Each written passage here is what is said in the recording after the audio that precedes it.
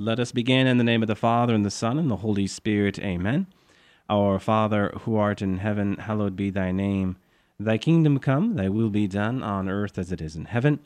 Give us this day our daily bread, and forgive us our trespasses as we forgive those who trespass against us.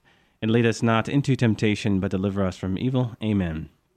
In the name of the Father, and the Son, and the Holy Spirit. Amen.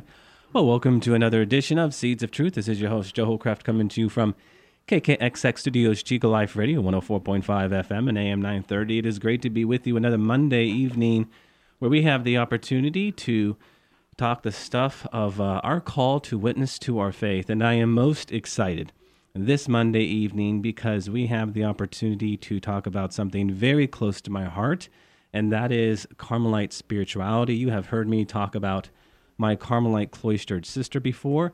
I have explained in great detail what that means and what her vocation means, just not for our family, but certainly for the church. Well, this evening, I have two very special guests who are here to talk the stuff of just not Carmelite spirituality as I've talked about it before, lest we just hit the refresh button. No, but what Carmelite spirituality looks like in the world. And again, I have two guests. So there's three of us here in the studio, which is always exciting for me. George Wing, you know George Wing. He has joined me on Tuesday evenings to talk church history. Well, he is also very involved, as he will share this evening, with Carmelite spirituality. So he has been so generous with his time to join me this evening. So George, great to have you with me another evening. Yeah, thanks, Joe, for having me on. And a very, very special guest here, Virginia Hall from Red Bluff, Sacred Heart Parish in Red Bluff. She is a leader within the Carmelite community there in Red Bluff. So she has a lot to share with us. So Virginia, thank you for being with us here this evening. Oh, I'm so happy to be here, Joe. It's exciting to talk about something that's so dear to my heart. Amen. And as it's dear to all of us, we have 28 minutes to talk and now about 26 minutes. So let's just jump right in. And for the sake of our listening audience this evening, I thought it would be good to talk briefly, maybe in a thumbnail sketch manner, about the Carmelites and maybe where it started. And I think out from there, we'll have the necessary working context to draw from for our listening audience. Well, the Carmelite order, there are actually two Carmelite orders in the Catholic Church. It's a religious order, or religious orders. Religious orders would be congregations within the Catholic Church that manifest a particular charism or gift of the Holy Spirit within the individuals, but then also corporately as a group. And a charism, gift of the Holy Spirit, for building up the body of Christ and for service to the church. Now, the Benedictines, for instance, are a monastic order, and they would have a charism for prayer and would seek solitude. The Carmelites, not strictly monastic. In other words, the men are not called monks, they're called friars, because they bring their work into places where populations are concentrated. Mm-hmm. Now, the Benedictines, for instance, the monks would seek solitude in the wilderness, but with Carmelites being friars, they're going to be not necessarily self-supporting, and they're going to be found in areas where there's population. There are three groups, you might say, of friars. They're called the Mendicant orders: the Carmelites, the Dominicans, and the Franciscans. Mm-hmm. They do not take vows of stability. In other words, they do not remain in the same convent or monastery their entire life as a Benedictine would, as a monk would, but they might be moved around by a superior through the course of their life. Now, the Carmelite order, then, one of the three great mendicant orders, has its origin in the Holy Land in the 13th century in the wake of the Crusades. Mm-hmm. There were crusaders from Europe, and they could have been soldiers, chaplains, merchants following along in the wake of the Crusader armies, who sought a life of prayer and contemplation.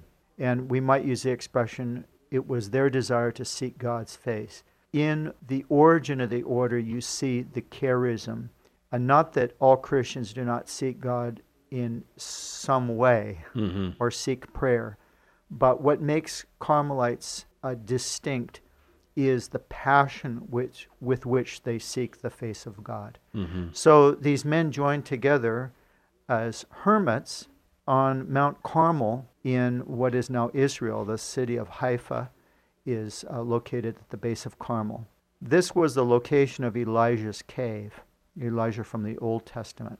And according to legend, one of the priests had a vision of Elijah, and this was perhaps the catalyst that brought these hermits together in the spirit of Elijah, passionately seeking God, great zeal for the Lord of hosts, and came together to form an association, the Brothers of Our Lady of Mount Carmel.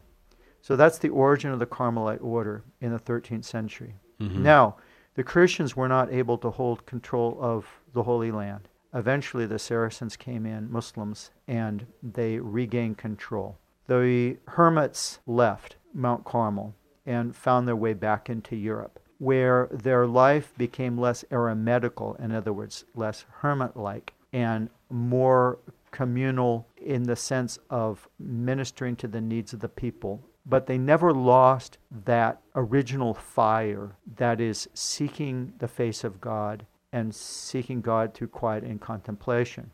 So their way of life changed as a result of moving into Europe, back into Europe, but the spirit was not diminished. Now, there are two Carmelite orders, the ancient order and then the Discalced Carmelite order. Virginia and I are members of the Discalced order as secular Carmelites. The Discalced, or you might say Reformed Carmelites, came about in the 16th century through the work of Saint Teresa of Jesus, or commonly known in the English-speaking world as Teresa of Avila. Mm-hmm. And her collaborator, younger friar by the name of John of the Cross. Those two are considered the founders of the Discalced Carmelite order.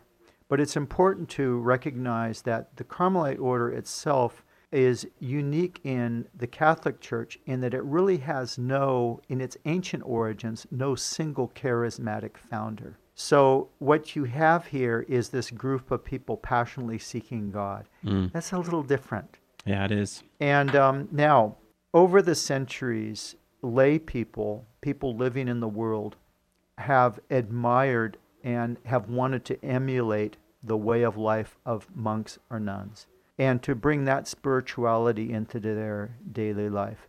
So that's really the origin of what we would call third orders, or in our case, secular order. Mm-hmm. We are lay people who are attracted greatly to this quest for God, seeking God in prayer, and we have found an affinity with Teresian spirituality, with Carmelite spirituality. So the order and the church has made provision for this. Beginning about the 17th, 18th century, there was the formation of the Carmelite third orders. And our secular order, or branch of the Discalced Carmelites, is that expression. So there are three branches in the Carmelite order: the friars, the nuns, and the seculars. Meaning we live in the world, secular world. Right. Yeah. Right. So, Virginia, let me ask you, George here, he's talking about this passion and thirst for Jesus. You were telling me 4 years ago that you started this group in Red Bluff. Was it in fact that? I mean, what led you to become and as I understand, professed secular Carmelite? What was first impressed upon your heart? And maybe in light of that, you can speak a little bit to what you're doing up in Red Bluff. Well, over 6 years ago, I discovered the fact that there was such a thing as a Discalced secular order. And that goes back like 30 years before, when I read a book by Father Thomas Dubé, The Fire Within. I fell in love with that book and the Carmelite spirituality, where before that I didn't know anything about it. So over the years, I go back to it and reread parts of it. And so when I discovered in Sacramento that there was a secular order of Discalced Carmelites, it just spoke to me so powerfully that I couldn't ignore it. So I ended up calling the number that was listed in our directory. Before you know it, I was at their meeting 2 days later, And all the while complaining or discussing with the Lord, how is this possible? Why am I being so drawn when it's just out of the question that I'm going to be driving a 4-hour trip, round trip, to come to monthly meetings. And about the third time I was doing this, I definitely got the idea that he was going to use me to begin a group in Red Bluff. And I wasn't sure whether that was just my imagination or the Holy Spirit, but I kept that tucked in the back of my mind, and that gave me the courage to go on with great inconvenience of the commute. So I did teach a class, as I'm also the team leader of the adult faith formation in our parish. So I taught this class of spirituality of Teresa of Avila and John of the Cross. And from that class, there was a group of Catholics from Reading, actually, that were really interested in having a secular group started, because I talked about it. Sure. And so we met, and and on January, the first month of the year, the 11th day and the 11th year, we had our first meeting. So it's 1/11/11. I thought that was kind of interesting. Well, it's an easy way to remember it, that's for sure. It is. And we got permission to do that, and the provincial delegate took care of our needs and sent a wonderful woman to us from the Sacramento Order to be our formation director, and she had to do that for 3 years until I made my final promises. Amen. And then now I'm the formation director, and George is one of my assistants. It is an exciting thing. Our numbers, we started with 9, and now we have 20. So it's growing on its own. Yeah, George, you spoke earlier to the importance of charism. A charism is that which builds up the people of God. It's a benefit to the church. And I hear you talking, Virginia. We started with 9, and now we're at 20. And who knows what God is going to do with it. But, Virginia, the other thing that really struck me was how God spoke to your heart.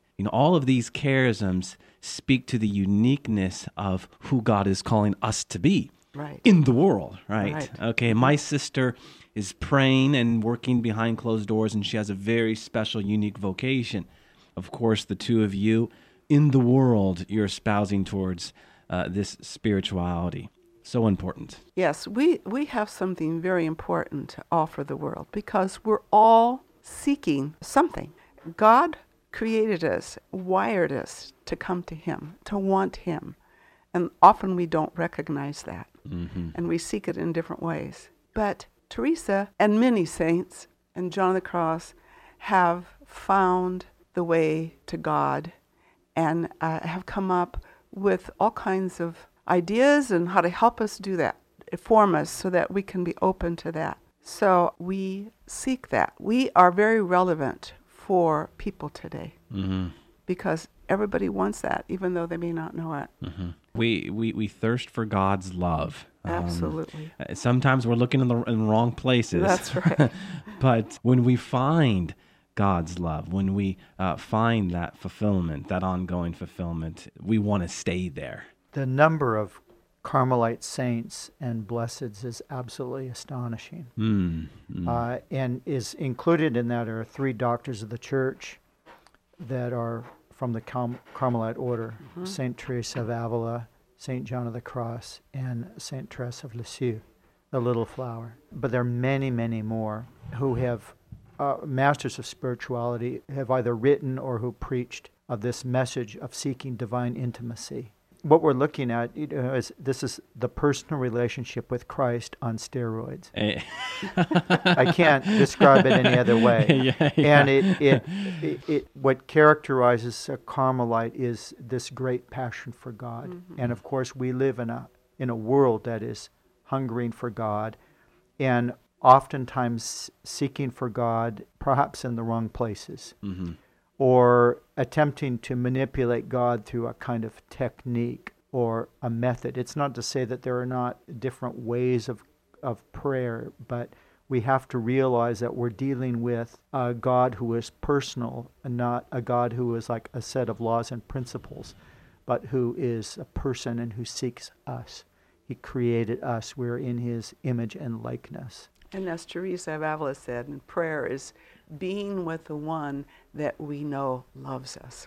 Amen. You know, the church over the last 50 years has really entrusted us with this great mission to evangelize the people of God, to first, of course, be evangelized, but to then go forth and evangelize. A mission that really, of course, started with Jesus Christ himself, but was renewed in the Second Vatican Council, and certainly was carried on with the Pope since then, Pope Paul VI, John Paul II, Pope Benedict XVI, and of course today, Pope Francis. This whole mission, this great charge of the new evangelization, can really be distilled with one word: encounter. Mm-hmm. And as you speak to this Carmelite spirituality is a personal relationship with Jesus Christ on steroids, it is, in many ways, because what rests at the heart of that is that deeper encounter. And this is why a Carmelite spirituality is so relevant for the world today, because out from that deeper personal encounter, will we better understand this mission that has been entrusted to us. This upcoming Sunday, we are going to hear from Mark, and we see, Christ casting out demons. And what does he do? He goes off alone to pray, and the apostles follow him. Yep. What are you doing? Well, I'm praying, huh? Why? Why would he withdraw? We see him constantly withdrawing, because our Lord is showing us that if we are going to be preaching, if we are going to be evangelizing, it must first yield to a life of prayer. And then, of course, what does he do? He goes on to his next mission.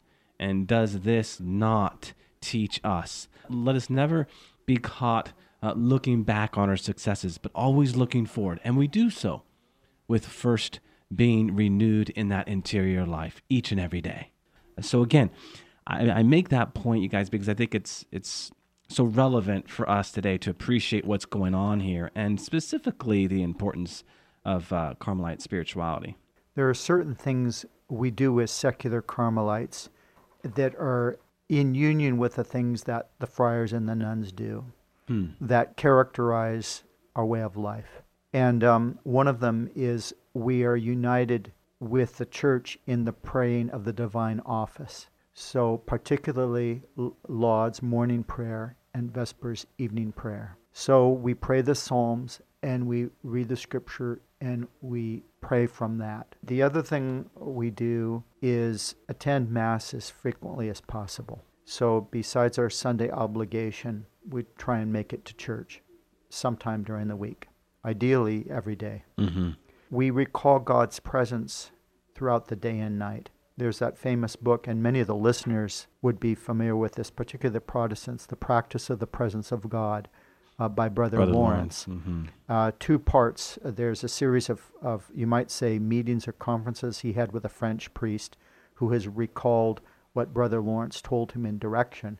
And then we have Brother Lawrence's letters. I think there are 12 or 14 letters that he wrote, but very instructive in seeking or recalling God's presence. And he's just one example of many Carmelites who have sought God's presence and an awareness of God's presence, probably in response to St. Paul's words to pray unceasingly. Mm-hmm. We speak with God as both friend and Lord. Take time reading the Bible and other writings that are beneficial in the spirit of Lectio Divina.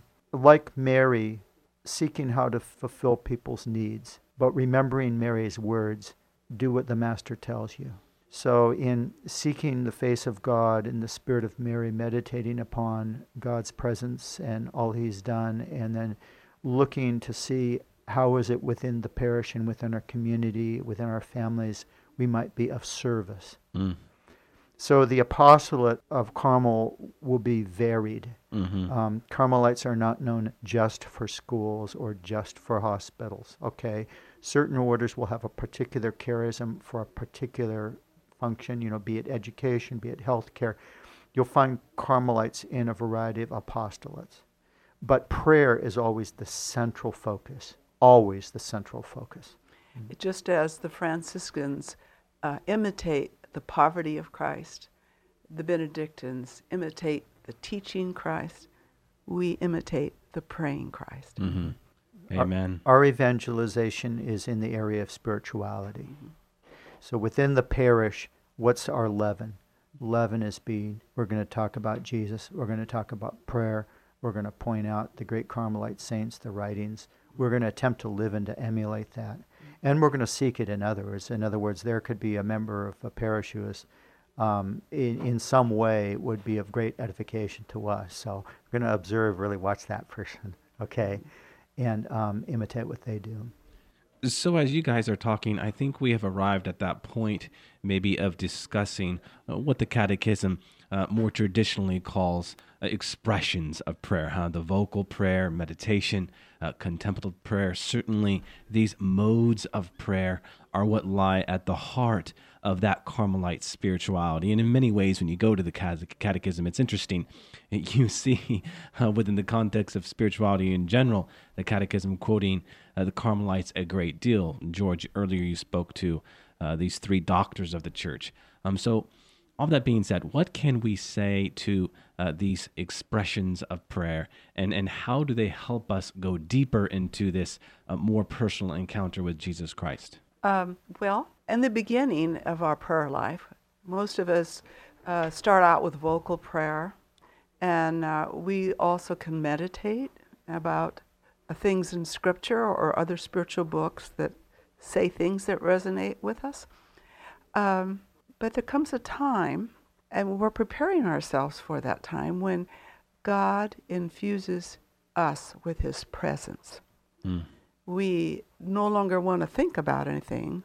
We're kind of captured by His presence, and we want to just be there with Him, because this is not describable in human words. You have to experience to really understand, and many people do.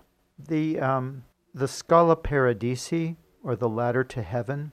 Of course, Jesus uses this. He refers it to himself, the ladder of Jacob, with the angels ascending and descending.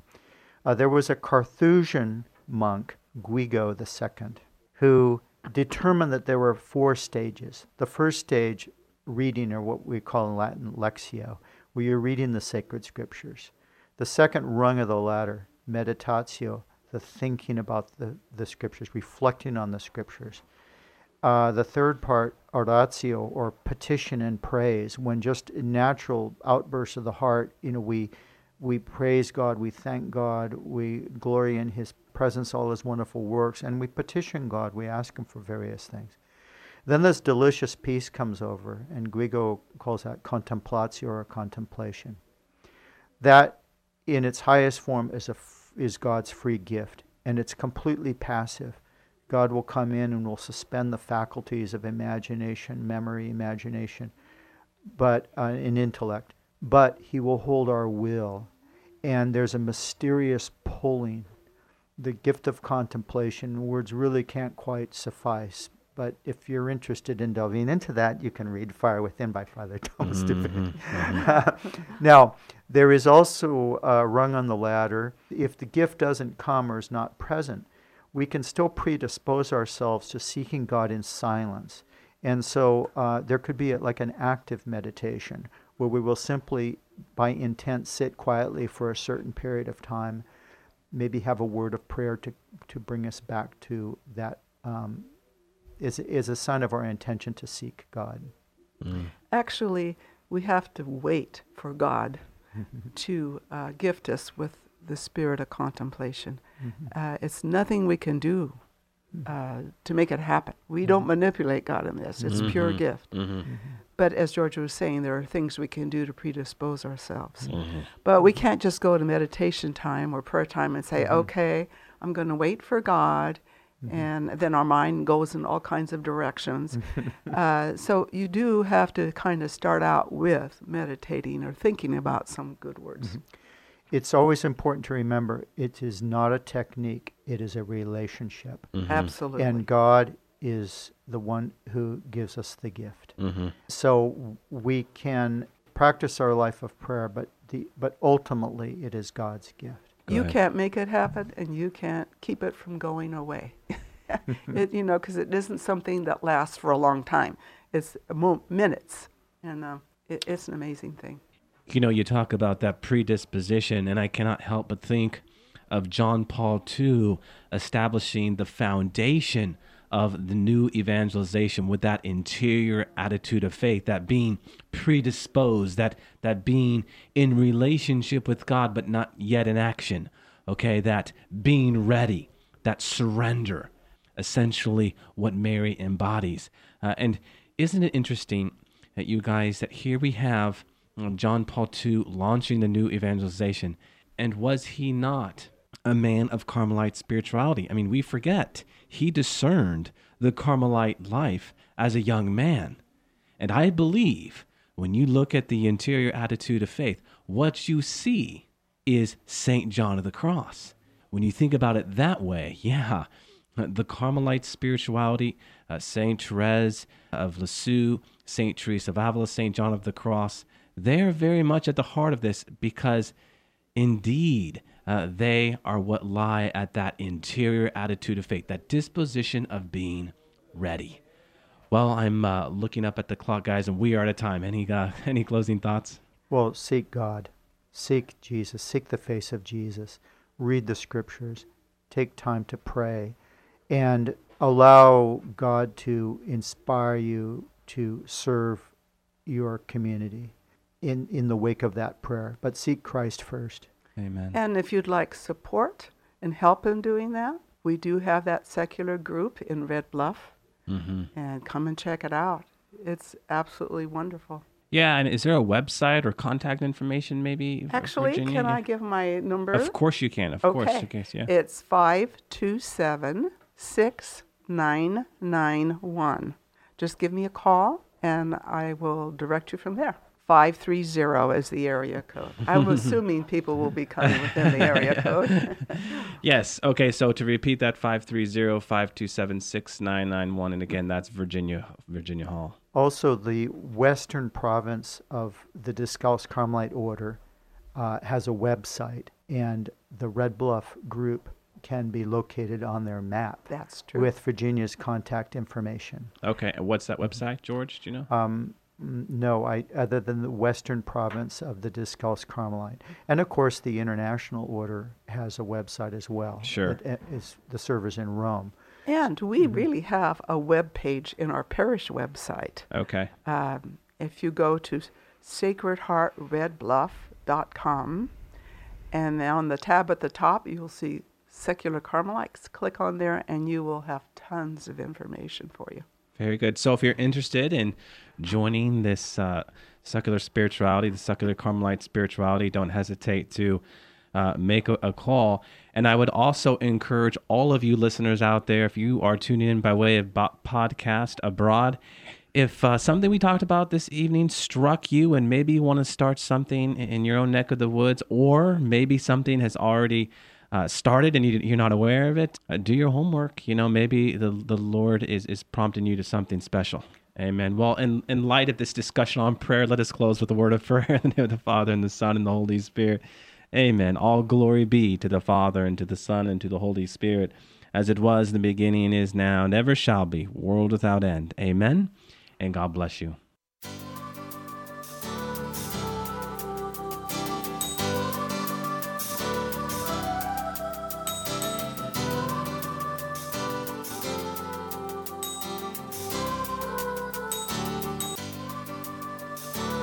Thanks for listening to Seeds of Truth, heard every evening, Monday through Friday at 6:30 p.m.